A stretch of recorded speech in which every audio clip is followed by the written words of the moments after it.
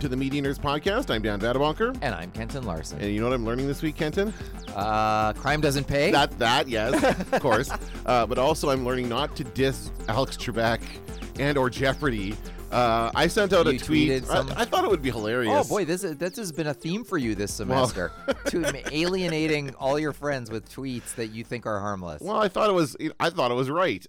What did you say? I said something along the lines of like, why is Jeopardy on Netflix now? If you hadn't noticed, Jeopardy is on Netflix. I don't know how much they have there. I saw it and I went, hey, Jeopardy's on Netflix, and then I didn't add it to my watch list. Who cares? I just thought it was interesting. So my thing is, who is binge watching Jeopardy? And then I had like probably my most popular tweet in the last month. All everybody say, I do, hatred. I do, I love it, it's awesome. And then I realized quickly that, I'm talking to the generation that does not have cable TV and therefore does not watch Jeopardy every day. Like for me, I watched Jeopardy every day. It was a daily post-school treat. Exactly. I used to watch it with my mom after school. Just before supper, we'd watch Jeopardy, then we'd go eat. The ultimate in parent and child entertainment. It really is. It really is. It never got better than that. Yeah, absolutely. Maybe Wheel of Fortune in its heyday. But the two of them worked together to accomplish that. That's when it was in its heyday. It was in the late 90s, early 90s rather, late 80s, early 90s. So to me, watching a rerun of Jeopardy is like it's like cheating. Because you know what the answer. Even if you don't distinctly remember it, you probably will remember the answer once you see remember the question once you see the answer. So anyway, I've learned my lesson. I'm sorry, everybody who I offended by my horrible tweet about Jeopardy. It's still, I guess, a good show. I have not seen it in a long time. The only time I ever seem to see anything having to do with Jeopardy is when Alex Trebek is especially snarky to a contestant. That seems to make the rounds on social media. So, well, it's funny that you mentioned it because, first of all, my mother and stepdad, I believe, still watch it every day. When I see it on TV, like I don't record it, but when I see it's on, I'm like, oh, so I'll watch it. I'll watch it here and there. But this week, I just decided on a whim. I started watching some old SCTV videos, and oh my God, they're so funny. I watched their different instead of different strokes, they have different folks. Yeah, and that's pretty damn hilarious. And they've got, instead of Conrad Bain, they have his real life twin brother Bonard Bain on the show. With two different kids who look like Gary Coleman and Todd Bridges. It is just pure gold. Where are you watching these? On YouTube. Oh, excellent. Okay, so I watched that. Then the recommended one was Halfwits with Martin Short as a guy who's like, I'm not that quick, Alex. I'm not that quick. Yeah. And Eugene Levy playing Alex Trebek. And a parody of the Alex Trebek we remember from days gone by with the perm and the mustache. Yeah. And holy crap, is that funny stuff. That is just so, and of course SNL does it, but they got it from SCTV. Well, they haven't done it for years. Yeah. They redid it during it did come from that. They redid it during the what's it called? Norm Macdonald was there. Yeah, but the reunion, the 40th anniversary special, they had an old one, or they had a reunion of it. But they have not. That was Will Ferrell's thing. Yeah. Like they've not done it on a regular basis. The whole secret to Eugene Levy's performance is the irritation. Is the slow burn of I'm going to murder everybody here. Right, Alex and Trebek that's what makes it funny. Right. Alex Trebek, I mean, it's still kind of the same thing in the Will Ferrell version, but they just it's way, like, for the American audience, it's way over the top. And I always have to point out, I met Alex Trebek in Boston. He was signing books, Jeopardy books in the mall, and I was like, holy shit, it's Alex Trebek. So I went in there and I was like, Alex Trebek, I'm from Winnipeg, and he went, huh, like literally, huh. Like a non-committal, huh? And he goes, all right, who should I autograph this to? And I go, Kenton. And so he autographs the book. The answer is Kenton, Alex Trebek. And he gives it to me. He's like, that's, I guess, his autograph. That's what he signs for anybody. Yeah. And so I proudly took that book home. And it was only been in recent times that I realized it's gone. I don't know what I did with it. I know. It was my pride and joy. So if anybody has the Jeopardy book at home, please check the inside cover and just see if it's mine. And if it is, maybe you might have given it away by accident and ends up in a Value Village somewhere. My guess is when you're looking at what books to trim from the bookshelf, that's an easy one to go, well, why the hell does anybody need a Jeopardy book and throw it in? Forgetting that he signed it. The book version of the TV show. That's right. Like, who needs this? So that's probably what happened. Speaking of meeting, I know we'll get to the nerd news in a second. This is a bit of a long intro, but speaking of meeting Canadian celebrities. I met Rick Mercer last week. Wow. What was he doing around these parts? He was here signing books.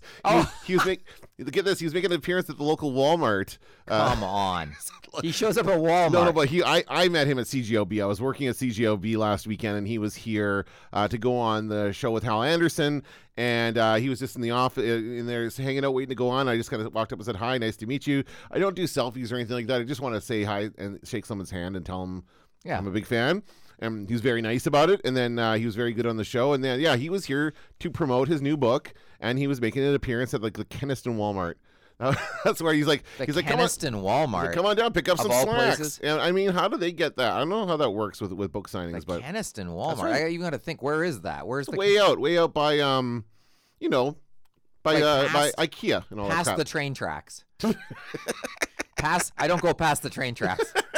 You don't go to the wrong side of the tracks? No. Or you live on the wrong side of the tracks? My mom used to live on the other side of the train tracks, and that stymied many a visit when I was waiting at those friggin' I'm going to be like 6 hours late now because there's a never-ending train on those tracks. Very true. You could not get past those all tracks. Right. So now I have no reason to go there anymore, least of all to buy slacks or meet Rick Mercer. Exactly. And by the way, what's the book version of his show? That's about as appealing as the Jeopardy book.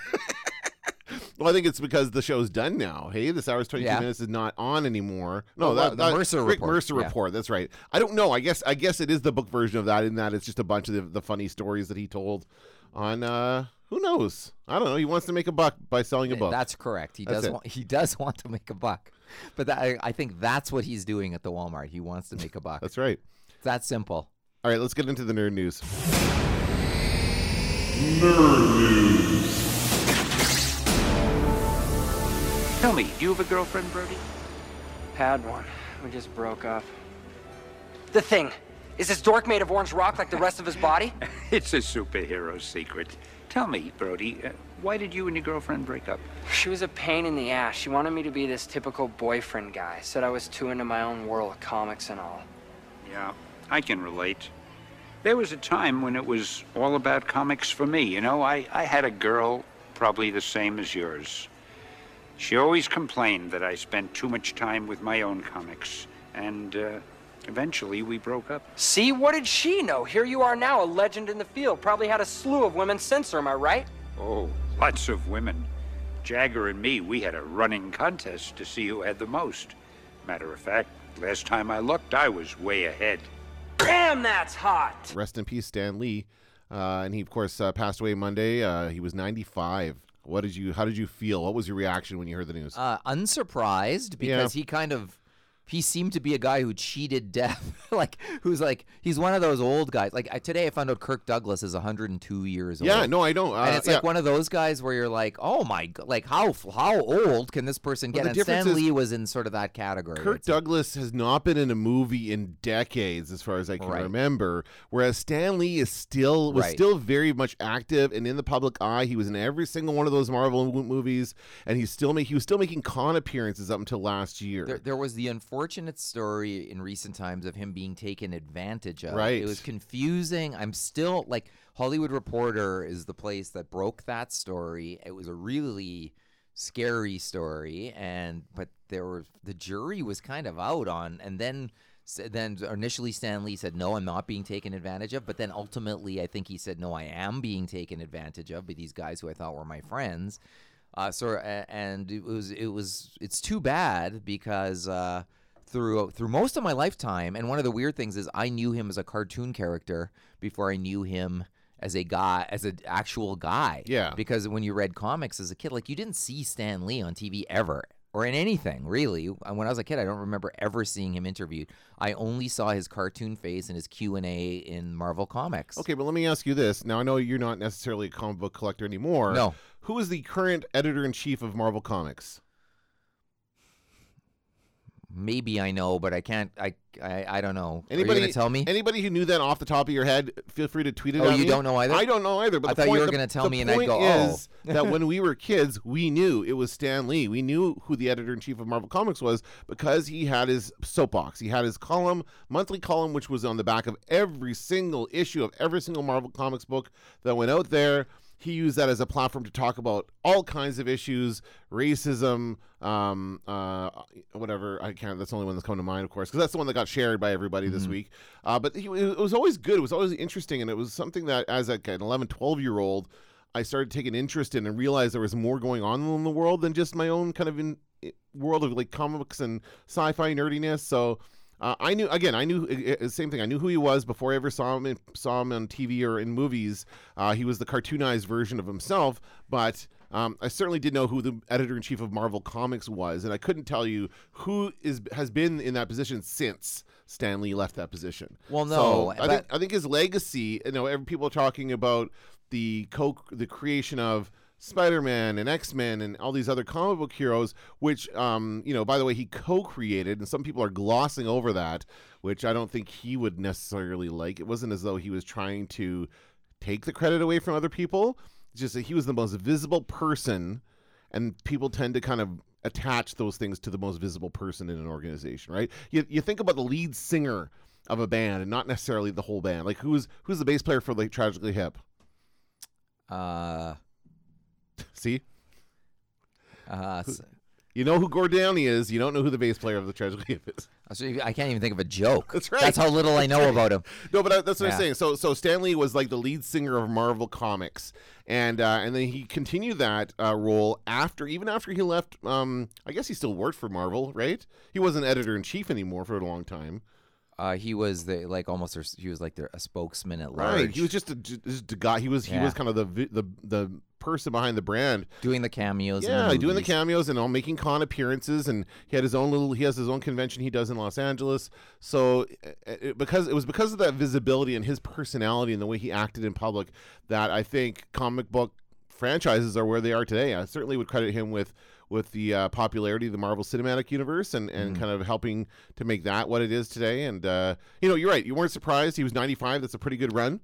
Certainly nothing tragic about that. It's unfortunate that we've lost him, but hey, he had a great career, and he's got left a great legacy behind, and we'll continue to remember him. And every time we watch one of those movies or read one of those books. Well, a couple of other things I thought of. I saw one comedian on Twitter, not being funny, seriously saying that he thought it was being sarcastic, saying there's no better way to remember Stan Lee than to post a photo of yourself with him, like many celebrities are doing today. Like, was sort of taking people to task. Oh, I saw that. Who was that? Armie Hammer. Oh, I thought it was a comedian. No, it was Armie Hammer. Oh, I thought it was there's a U.S. comedian who's very well known in the U.S. and almost like no name brand in Canada. There's one of those MTV people. Armie Hammer was also getting on people, but I'm like, who is that guy? Oh, really? The Lone Ranger himself. Okay, so maybe this was more than just one person doing this, but I never thought of that before, and I was kind of like, I guess there is some truth to that, which is we write ourselves into the story of the person who's dead, and you're like, well, maybe that isn't appropriate. But I guess, but that's what a memory is. Exactly, and that's one of the reasons why I don't ask for selfies when I meet a famous person. I just want to keep that memory for myself. I don't need to prove to anybody that I met. I never did, of course, meet Stan Lee. Yeah. But I guess what people want to do is prove that they met him, prove that they have him. I know another one of my committee members for FanQuest, Lyndon, did meet Stan Lee at a con in Calgary a couple of years ago, and he had him sign a couple of comic books for us that we actually gave away as prizes for the silent auction at the first FanQuest.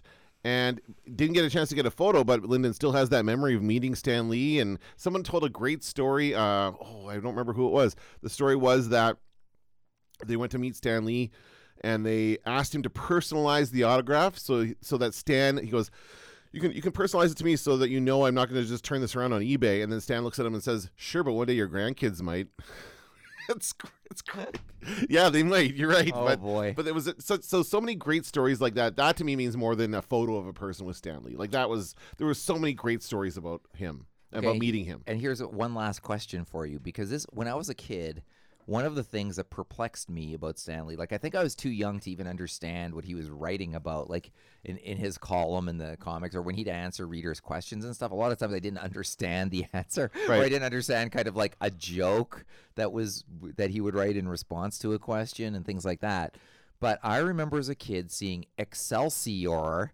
Exclamation mark, which he ended every column with that, did he not? Yep. And I remember probably not reading that as Excelsior, but reading it as something else, or some unpronounced, like Prince was an unpronounceable symbol. As a kid, I looked at that one. What the hell is Excelsior? I thought the same thing, but I looked it up. I went to look it up. Okay, and so what it meant. so you did what every kid should have done, because I know this was something that most kids were like if they could pronounce it, they didn't have a friggin' clue what it meant. So, and I saw the hashtag after he died. So why don't you educate us? What is it? You looked it up. What does it mean? I looked it up when I was a kid. I don't remember what it means now. Are you gonna do it? Well, I'll look it up again. How about I do that? I want the real story. I don't, because for I think too many people, even the ones who use the hashtag, they don't have a clue. No, actually, I interviewed a local comic book artist and creator earlier this week for CJOB, and he said same thing as me. He said he looked it up, and it's funny. There's different definitions. Oh, what is going on here? It means like onward and upward or something. Yeah, that's right. Always upward. Oh, that's what it means. So at the end, and as on the New York State seal, so that's probably where he got it from. Okay, so when I write at the end of an assignment, when a student fails an assignment, I always write, well, not always, sometimes I write onward and upward. And so that's his version of onward. That's and exactly upward. what it is. Yeah. Always upward. There we go. Oh, that's Always good upward. too. That's like a Casey Kasem. Yeah. Keep your feet on the ground and your head up your ass, or whatever it is. In the stars. Yeah. Oh, sorry, in the stars. Yes, same thing. Oh, Hal, do you read me? Do you read me, Hal? Affirmative, Dave. I read you. Open the pod bay doors, Hal. I'm sorry, Dave. I'm afraid I can't do that. What's the problem? I think you know what the problem is just as well as I do. What are you talking about, Hal? This mission is too important for me to allow you to jeopardize it. Another person we lost this week, just the day before Stan Lee, was Douglas Rain. Not very well known, but he's the iconic voice of HAL 9000, the murderous computer in 2001: A Space Odyssey, and 2010, reprised the role in 2010. And little known fact, and little known to even yourself, when I came here to record the podcast, he was from Winnipeg. He was from right here in our city. Born here or lived here? Born here, lived here until he went to the University of Manitoba. So I think that he stayed here until, at the same time as Marshall McLuhan? Maybe. I don't know. Ooh, I don't know how old he was. That would be interesting. No, how old was he? He was like 90, Douglas Rain.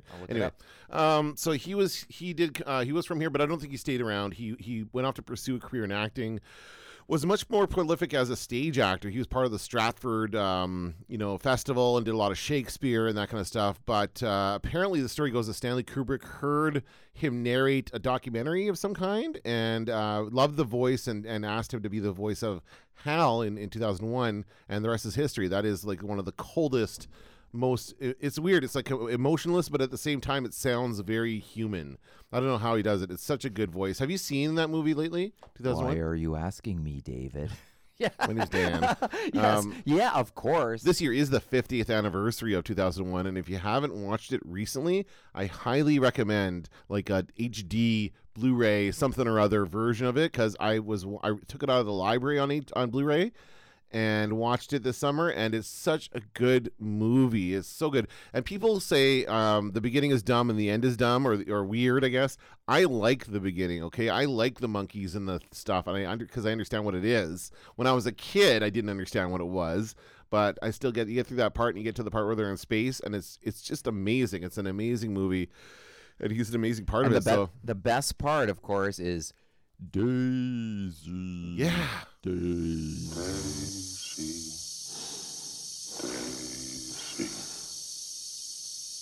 Give me your answer, do.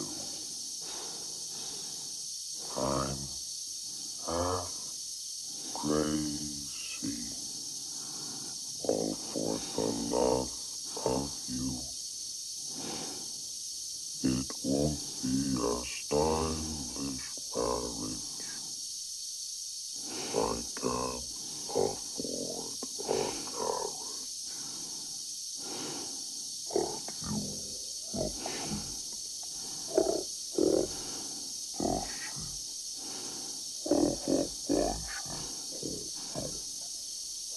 Yeah, when he's singing Daisy, as they he's start turning deactivating down him. the power. Yeah. Oh man, such a good Yeah, scene. yeah. I should rewatch 2010. I have not seen that Oh, it's one in not a long bad. time. I remember it being pretty good. Yeah, and not it. Like it's not the not same kind of movie. amazing. It's not the No. same kind of movie That's as the 2001. problem. Right. Because you go there expecting like, whoa, a whole new. But it's sort of like the first example of a movie that tries to explain a prior movie, and Right. it's better left But unexplained. it's set. It's Yeah. weird because it's set in the Cold War of the 80s, even though it takes place in 2010. You know what I mean? It's like it's as though the Cold War continued through the 2000s into 2010, and meanwhile that Cold War didn't exist in the 2001. Well, it did, but not in the same form. You know what I mean? Like the Russians and the Americans, that whole thing going on in 2010 that was different. Plus, it's Roy Scheider, who's amazing. Like he's so good in everything he's in. Well, yeah, and I think what's his name is in it too. Yakov Smirnoff? I wish. No, the other Russian guy. Bob Balaban is in it. Balaban, Yep. and why can't I think of his name now? Oh, Douglas Rain. famous actor. Douglas Rain is in it.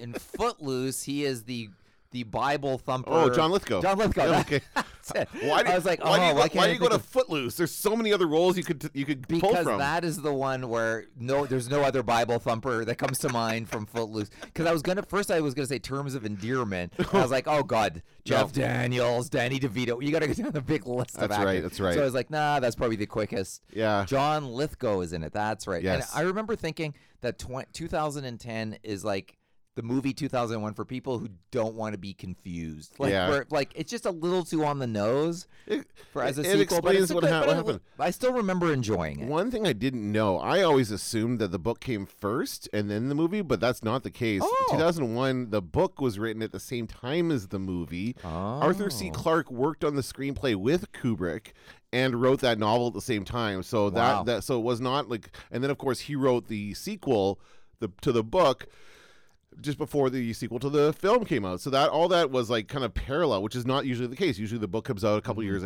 beforehand and then they decide to make a movie out of it. That's going to do it for the Nerd News. Let's talk about social media. With pictures of me and a list of my friends and an unofficial record of the groups that I'm in. Before the internet, friendship was so tough. You actually had to be in people's presence and stuff.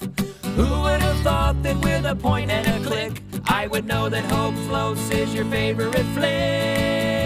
Harry Connick Jr. Facebook. I'm hooked on Facebook. Facebook is in trouble again. Oops, they did it again.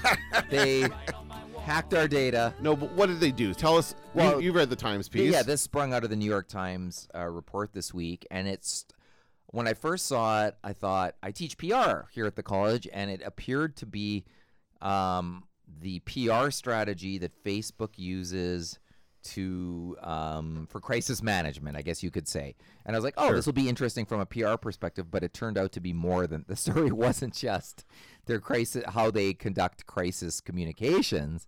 It was almost sort of an expose. It was, I would say, an expose of some questionable activities they've used to sort of cloud their role in some recent scandals that you might have heard of. And it's interesting because they have I was listening to The Daily this morning, which is the New York Times podcast, and I find that's a great way for me to get the information. I'm not as inclined. I was talking to somebody about this over the weekend. I'm not as inclined to read a big print piece as I am just to listen to someone talking about it, just the way I like to consume the story media. itself, though, is like they did one last week that was so well worth about how law enforcement missed the rise of the alt-right. And how law enforcement's kind of, oh man, this is a pretty major screw up, the way things sort of have played out. And at first I was like, I don't know, I don't think I want to read this. And then as I read it, I was like, oh my God, this is like an incredible, well-researched and like an extremely educational article. And I sort of had the same thing with the Facebook one, where at first I was like, I know all this. And then as I read the article, I was like, no, I don't. This is like pretty amazing. So getting down to the bottom of it, what really seems to be the case is that someone in Facebook knew about the fake Russian accounts trying to influence the 2016 election, before the election. Like they knew about this. They saw these accounts And it went up to Zuckerberg and to the other head honchos at Facebook, and they decided not to do anything about it. Well, his sister works at Facebook too. Right. Sheryl Sandberg. Yeah. So those two, obviously, and I like the way they explained it in the podcast, because they say Mark Zuckerberg comes at this with okay, what do we need to do to stop this kind of a thing, right? How do we beef up security or something like that? And she's thinking, oh man, how is this going to implicate us in future issues? Meanwhile, the solution was to not say anything to anybody and to not shut down those accounts, because they didn't want the reasoning was that these accounts were using right-wing kind of propaganda to fuel that side of the election, to try to help Trump win. That's what they're saying. And that they also pursued a strategy to smear Apple and Google at the same time. Oh, okay. I didn't hear that part. Oh, of it. yeah, Okay. yeah. So that's what you get for a reading little the bit of article. like, keep your eye on this shell. Okay. And there was some of that, and that might also explain why in recent times Tim Cook has not had positive words to say about Facebook. He has couched them in kind of using language that doesn't outright slam them, but it's clear, who he's referring to when he talks about data breaches and stuff. Oh, absolutely. Where he's like, you don't have to worry about Apple doing that, and what he's basically saying is because it's Facebook doing it. Yeah. That's the subtext. Facebook has always been upfront about selling its users' data. I think that I think they've been upfront about this. I've always kind of been aware that that's their business model, like in the sense that they're gonna target ads to me because I like Star Wars on Facebook. They're gonna target Star Wars related ads to me and that kind of stuff. That kind of thing is fine, although I don't see as much of that as I used to. But yeah, the issue seems to be that Facebook didn't want to appear, because this I think was right around the time where Facebook was getting shit for remember that news feed thing? I don't even know if they still have that. That thing. No, where you can't do it anymore. Yeah. So they used to have they're trying to kind of be this news source. So you can see all the headlines popping up on the sidebar. Oh, I thought you were talking about the before you could choose to see your posts in order or algorithm style. There used to and be then a they took that sidebar. away. Yeah, the news sidebar. It would say it doesn't really have it here anymore. No, it doesn't. So it used to be a thing where here are the top stories of the day kind of thing, and you could see it. Someone accused them of slanting those towards the left and being more progressive, left-wing political ideas and not as many conservative ideas. So the reason they didn't shut down these Russian accounts is because they're spewing conservative vitriol and they didn't want to appear to be like on either side of it. So through their, I guess, wanting to remain neutral, they facilitated these accounts somewhat having an effect on the election. Anyway, all this to say, this is a long way to get to it. Well, because it's a complicated story. There's many prongs to this story. But I figure it's time to check in and see how we are liking using social media, what's changed about social media over the last few years, and see if our favorite platforms are still what they used to be. So we'll start with Facebook. I know that you've never been a huge fan of Facebook. Have you ever been a huge fan of Facebook? No. No, it's never been a thing. No, I've never, I was one of the first people going, so what? It's a bloody yearbook online. Like I was that guy. Yeah. And okay, they proved me wrong about that. It's way more than just a digital yearbook, of course. Early on, that's what complainers like me said. Yes. But okay, they shut us up. They proved us wrong. But I think way bigger than that. I think they tried to be too much. Like they tried to be everything to everybody. Well, they swallowed up a lot of other companies. Sometimes some they paid for, others they just stole their ideas. Right. And then they, it became clear they wanted you to always be on Facebook. Right. They wanted that to be your internet. They wanted it to be AOL Part 2, where all anybody thought of when they thought of the internet was Facebook. And they became, and actually they've done pretty well at doing that. Exactly. Yeah, in some countries, the Facebook is pretty much the internet for a lot of people because they don't have access to a lot of other websites, and so there are some countries in the world where that's all you do on the internet is go on Facebook and talk to your friends. But I'm thinking of things like they're still trying to reach into the video space, not very well in my opinion. Like every time I get into they have this new tab. By the way, one of my biggest pet peeves on my phone is to see like the notifications, these little red numbers that pop up next to an app. I'm obsessive compulsive about them. I want to clear them all the time. So when I get something like this, so for example, because I work at you can shut those off. How do you shut them off? Under your apps, you can shut off your notifications. So I will only. So I don't get any push notifications anymore. It's not push notifications. Oh, it's the little numbers. It's the little numbers sitting there. I don't get I shut those off too. You do it in the app menu. Okay, I'll do that. But the problem is that for Facebook, I do want some of them, but not all of them. For example, right now I have 78 on the Facebook Pages app, but that's because I'm now part of the CGOB Facebook page, which has a lot more interaction. No. But I want to see the FanQuest stuff. I want to see the Media Nerd stuff. I do not want to see the CGOB stuff. So there's that. As it stands, there's already too much stuff. But one of the things that comes here's up, your notifications, and it's like so and so left a message for so and so, and you're not even involved. Has in nothing to do with you. Yeah. But the one thing that's really annoying me is this whole video tab. They've got a new video tab here where you push on the little, it looks like a TV, and now it's trying to turn itself into a YouTube. So then you can scroll down and see all these videos that are being featured. I don't think they can necessarily. There's no subscriptions per se, although maybe there is. I haven't really looked at it, but I hate. They're all kind of formatted for. They're all boxes. First of all, they're all formatted for phones. Square vertical, which drives me nuts because a lot of these things were shot in landscape and they're meant to be seen in landscape, but they're being, of course, reformatted for Facebook and for your phone. And the other thing I hate about it is that they try to insert ads, just like YouTube has done, but YouTube is doing a much better job of inserting the ads into the content. I think YouTube gives the creators control over it. I think that's how it works for. I'm not a big fan of YouTube ads either. I mean, they've taken some measures. They got rid of the 30-second unskippable ad. Yeah, so that's gone. Good. But that just speaks to a larger issue, which is nobody looks at the pre-rolls. No, but you know what? On Earth, nobody looks. I'm seeing this. What's the point? People rise to the challenge, and now I'm seeing a bunch of very, very creative 6-second ads. Right. That's the new format. Well, that's what it should have been in the first place. Right. But we trained ourselves to go, well, this is all crap, and I don't have to pay attention to it because I can skip it when the skip. I just stare at where skip this shows up, and then I click it as fast as it doesn't even possible. say. By the way, when you do it now, there's been a recent update where it used to say skip this ad in. And it has a countdown. Now it doesn't. Now it just has the countdown, and then after 5 seconds, it pops up and says "skip this ad." It doesn't give you that prompt until you can do it. So, but one of my favorite ones is the Jay Baruchel Royal Bank ads. Have you seen those? No. Jay Baruchel, of course, from many films. Canadian actor from. What's some movies? I don't know. You don't know who Jay Baruchel is? Who the hell's that? Come on, he's the nerdy guy from from This Is the End. He's Seth Rogen's buddy, and This Is the End. Oh, that guy. That guy was at McNally this week signing books. He was. Speaking of another book signing. Yes, Let's keep this going all the way through the podcast. Yeah, he was at McNally signing books. That guy. Yeah, I never knew that guy's name. He's signed a sweet Seth deal. Rogen's friend. He's signed a sweet deal with Royal Bank. He's become their new spokesperson. It's hilarious because he just looks like himself. Like he doesn't look like he's like, hey, how's it going? Like he just talks, and you just saved 24 seconds on this ad because it's over. And it's a 6-second ad that says one thing about the Royal Bank, and then he makes that joke, and that's it. And it's very funny. I have always said that ads in movies need to do the same thing at the beginning of when you go to see a movie. Yeah. And it should say, Ford hates ads before movies. So thanks to Ford, you're not going to see any ads other than this one for Ford. Hooray for Ford. Like end of story. For a second, I thought you meant our colleague Ford, who works. No, Harrison Ford. Where I buy all my cars at the Harrison Ford. But no, that's all you need. Yeah. Right?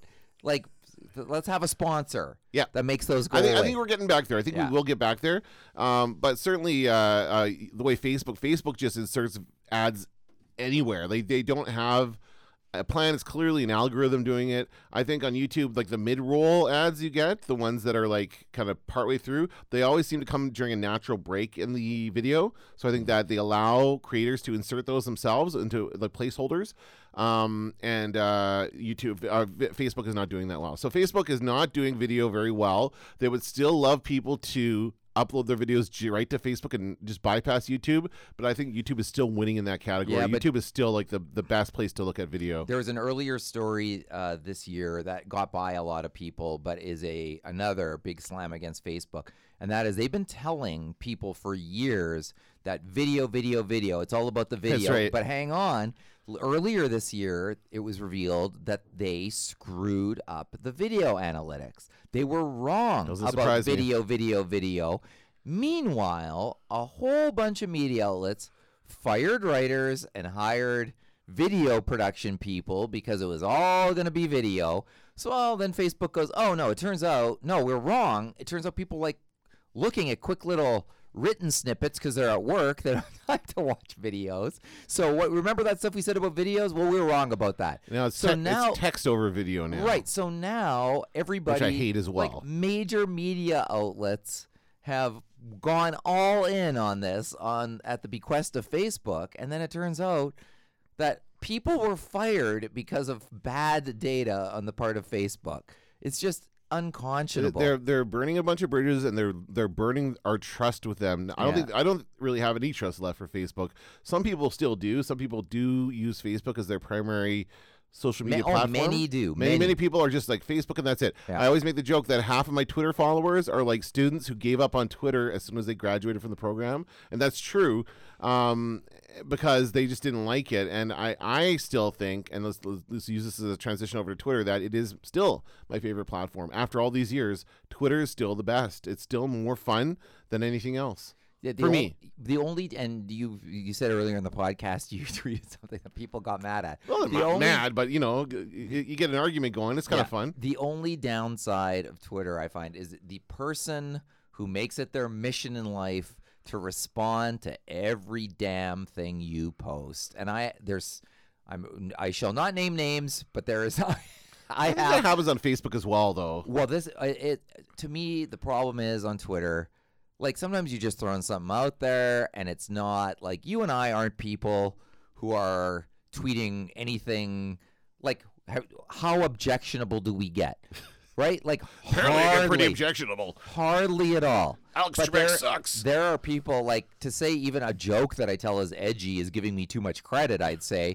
but there's people who respond to every damn thing and like, got to get their 2 cents in, must state their opinion to all tweets, and it's just like, I don't know why. Those people make me use Twitter less. See, it's just painful. Pro or con. It's like, why do I need a comment on every damn thing every single time? I don't need to know this one person's opinion every single. That's where mute comes in, I guess. Mute or unfollow or block. You can do that kind of stuff. But I'm reluctant to do any of that because part of the issue with Facebook was that we all got into our little silos of everybody agrees with us, and that's still happening. I was so surprised when our city voted recently to not open Portage in Maine because everybody I knew was going to vote yes. I didn't know a single person who was going to vote no, and then like 70% of the city voted no. And I'm like, where are these people that didn't want this to happen? It's because we self-select who we follow. Exactly, online. yeah. So that's why I'm a little reluctant to do that on Twitter. Yeah. Facebook like makes it for you because their algorithm forces you into this silo of just people that you interact with the most, and I don't love that either. But I just want that's not correct. No, I know. I just want a completely organic feed that does not select. I just want to see what's been posted recently when I pop on there. I think actually it would be better to do that because people would see more new content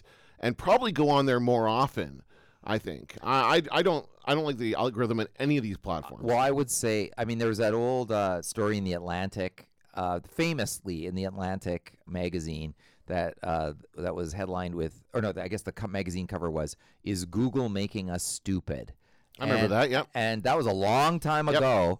Now, I think the algorithms are making us stupid. They are. They're making all of us stupider people because we're leaving, like, we're not making our own decisions. We're letting the algorithm make decisions for us, which is what the human brain does, is it, like, takes the easy road. And to be a smart, thoughtful, connected person, sometimes you have to put a little grit into it, a little work, to get the news and get the information and to find out what music you might like to do things like that. Yeah, I knew you would tie it back to music because that was a big beef of Spotify and all these other things. It's the same thing. Yeah. It makes us stupid. Yeah. It makes us not be aware of things that I think would enrich our lives if we were aware of them. Now, the one thing the algorithm does for Twitter and for Facebook and other platforms is it allows them to deliver the advertisements in a more meaningful way, I think. Although I'm still on the fence about advertising with these platforms as well. Nothing has ever gone really well for me when I've put money into advertising on these platforms. I did it. I put several $1,000s into advertising for the first Fan Quest, and I don't know that really had an effect on anything. Although it did increase awareness of the event, I don't know that how many people actually came down to to FanQuest because they saw our ads on Facebook. But that's always been the tracking conversions has always well, been they a problem. they say conversions are clicks, right? Conversion is an action. Well, a click is an action. Well, no, but it depends on what you want them to do, right? I want them to buy a ticket, and that's like 4 clicks in to the process. Whereas if they click through to the website, Facebook calls that a success, which is fine, but that still doesn't happen as often as you'd think. Well, did you know Google now lets you on an AdWords campaign? People who see the ad click on call and call you, and if the phone conversation or message lasts more than a minute, it's a conversion, and you can track it to the ad. You can track the phone call, the phone number of the person, and the geographic region to the ad that they saw. I tell you, Google AdWords has become so ubiquitous. Or Google Ads now, sorry. Google AdWords or they ads? Changed it. Oh. It's just Google Ads now. I don't even notice it anymore. On Google, on the search engine, I don't even notice Train the these. brain. Yeah. I completely ignore them. Just like every other advertisement that's been around forever, you Yeah. just kind of learn not to see it. So I would argue that's almost a dead form of advertising on this platform. All it does is give me an ad for the thing I Googled, which is stupid. Like, why you just paid for me to find your website, which I would have found anyway. You know what I mean? Like, Yeah. I don't know. This conversation is not going the way I thought it would, but that's Why? okay. Well, we're talking more about the advertising and stuff. I just wanted to talk Well, about no, it's the all of it, though. platforms. But I mean, it's hard to have a conversation about a platform without talking about all that stuff. yeah, I guess. That's the thing. I mean, I just had my students go on LinkedIn, and I said, Thank you, by the way. Yeah. Totally boosted my LinkedIn profile. But nobody wants to. No Canadian student wants to go on LinkedIn. It's Oh, no. crazy. It's not good though. It's not good. But hang on. LinkedIn is now what Facebook used to be, which is respectful conversation and business related stories that help people at work. And it's gotten better. I'll be damned if it isn't better. Really? To me, oh yeah, like that is. I never see anybody having an argument there. I never see anybody posting fake news. Now.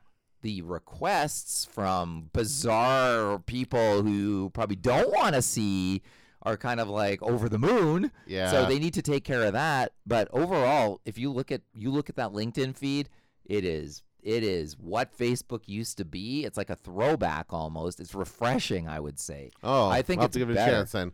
I recently updated I was on LinkedIn. I updated my status or whatever to include my new job as a part-time news anchor. And I got a flood of congratulations. And are you leaving Red River College and all these other things? And I'm like, How can I apply for your job? That's my favorite. That's right. That's right. Yeah. Oh, people are. That's all you get. People just want to get this job. Yeah. But they want this job so bad because when you make it look easy, like we do. Oh man. You're a teacher. That's what they're. Yes. You're a teacher. But anyway, yeah. So I did. So there were a surprising amount of people on LinkedIn that I didn't think were actually there. So maybe I will give it another try. I just found look at the feed. There's I'm telling lots you, it's better. lots of spammy like real estate agents and stuff like that. Well, that kind of stuff adding me, and I do don't not like that. accept the request. I won't. It's that simple. If I don't know the person in real life, I'm not going to accept their request. Yeah, there's some Pretty of much that. that's it. Yeah, but you know what happens as a teacher? I get requests from people in the business program at Red River College, and I look at them Sure. and I'm like, oh well, they're at this college, so I accept them, and then maybe 1 out of every 20 is just completely bogus, and then you gotta disconnect from them because they're like whatever, it's spammy, it's not real, it's whatever it is. And this week I had an interview request. Classic. I had an interview request on LinkedIn from a student at another organization. And the student said, I want to interview you about your PR career. And so I send a message back. I'm like, okay, we could do this, but I just want you to know I'm in the education business. I teach PR, but if you're looking for somebody who works in PR, it might not be me you want to talk to. But I said, all right, but if you want to give me a call during Monday to Friday, here's my work number. Here you go. And then she messaged me back and goes, I'll keep that in mind when I write the questions for the interview. I'm like, okay. And I never heard anything ever again. So like there's was that a great way to spend some time this week? Nope. So it can't. There is that problem. When, just as a funny aside, our first year students did add me on LinkedIn, and I had a funny conversation with our student Bill, who using just the prompts on that instant messaging. So it tells you, okay, thanks, lol, haha. Yeah. All these like pre-made prompts for you. I guess it's supposed to speed up the messaging process, but we just kind of went back and forth with that for a little bit and had a little fun with like just a nonsensical conversation between two people on LinkedIn. I want to get onto Instagram before we make our recommendations. So and is Snapchat even worth? Snapchat is dead to me. It's for kids. It's for not even my kids. It's for a certain generation between the ages of, I'm going to say 17 and 25. Yeah, that's a kid. Well, I know, but when I talk about my kids don't care about Snapchat.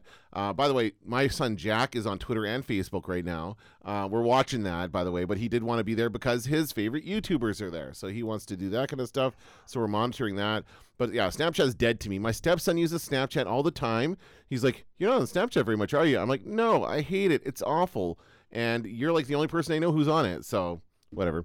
Instagram has become, I think, the dominant social media platform owned these by days. Facebook. Owned by Facebook, sure. Yeah. But the platform, I mean, I got to give them credit. They have not, other than doing the stories and they have this live feed and Instagram TV, but the core offering of that single image or multiple images has not changed, and they still don't let you link in the comments. They really kind of they don't let you reshare natively anyway. You have to get another app to do that. But I like that they are sticking to the guns with the Instagram thing. It's still the same thing it was when it launched. More people are posting those stories, and I don't know if that's where you're going to get loads of interaction. Well, so, you don't get a lot of interaction. Which they stole from Snapchat. Let's be honest. For sure they stole from Snapchat, but you don't get a lot of interaction. But what you do get is a lot of impressions. So what I see is when I'm posting stuff for FanQuest or any other thing, that people will look at it, but they won't necessarily comment on it or anything like that, but they will see it.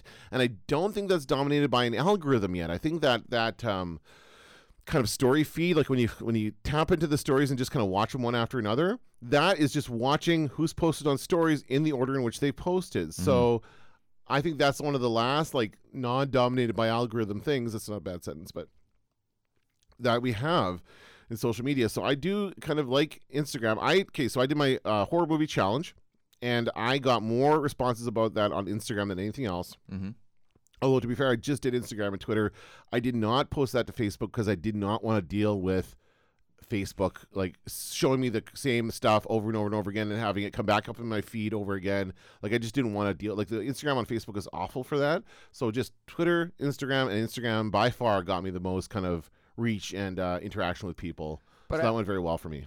Similarly, though, Instagram, what doesn't work about Instagram is it's selfie central. Oh, yeah. Let's be honest. Yep. There's a billion kind of like, and people really do seem to like that, sadly. Hey, whatever. I don't like it, but I see a lot of it, and I'm like, I never will like it. And actually, yesterday, Adbusters posted something about selfies that it's worth checking out. Okay, they posted cool. it on Instagram and Twitter about taking selfies and how it feels about it. And of course, Adbusters is well known as being kind of a culture jammer. Read Adbusters kind of for years. No, I know, but it's good. They're online. They're online. Awesome. So it's worth checking that out. And we're definitely going into more stories on Instagram. Yeah. And I'm always surprised at how you can post pictures of art. You can post pictures of like incredible stuff, and nobody likes anything. Basically, it's like really a place for your life stories.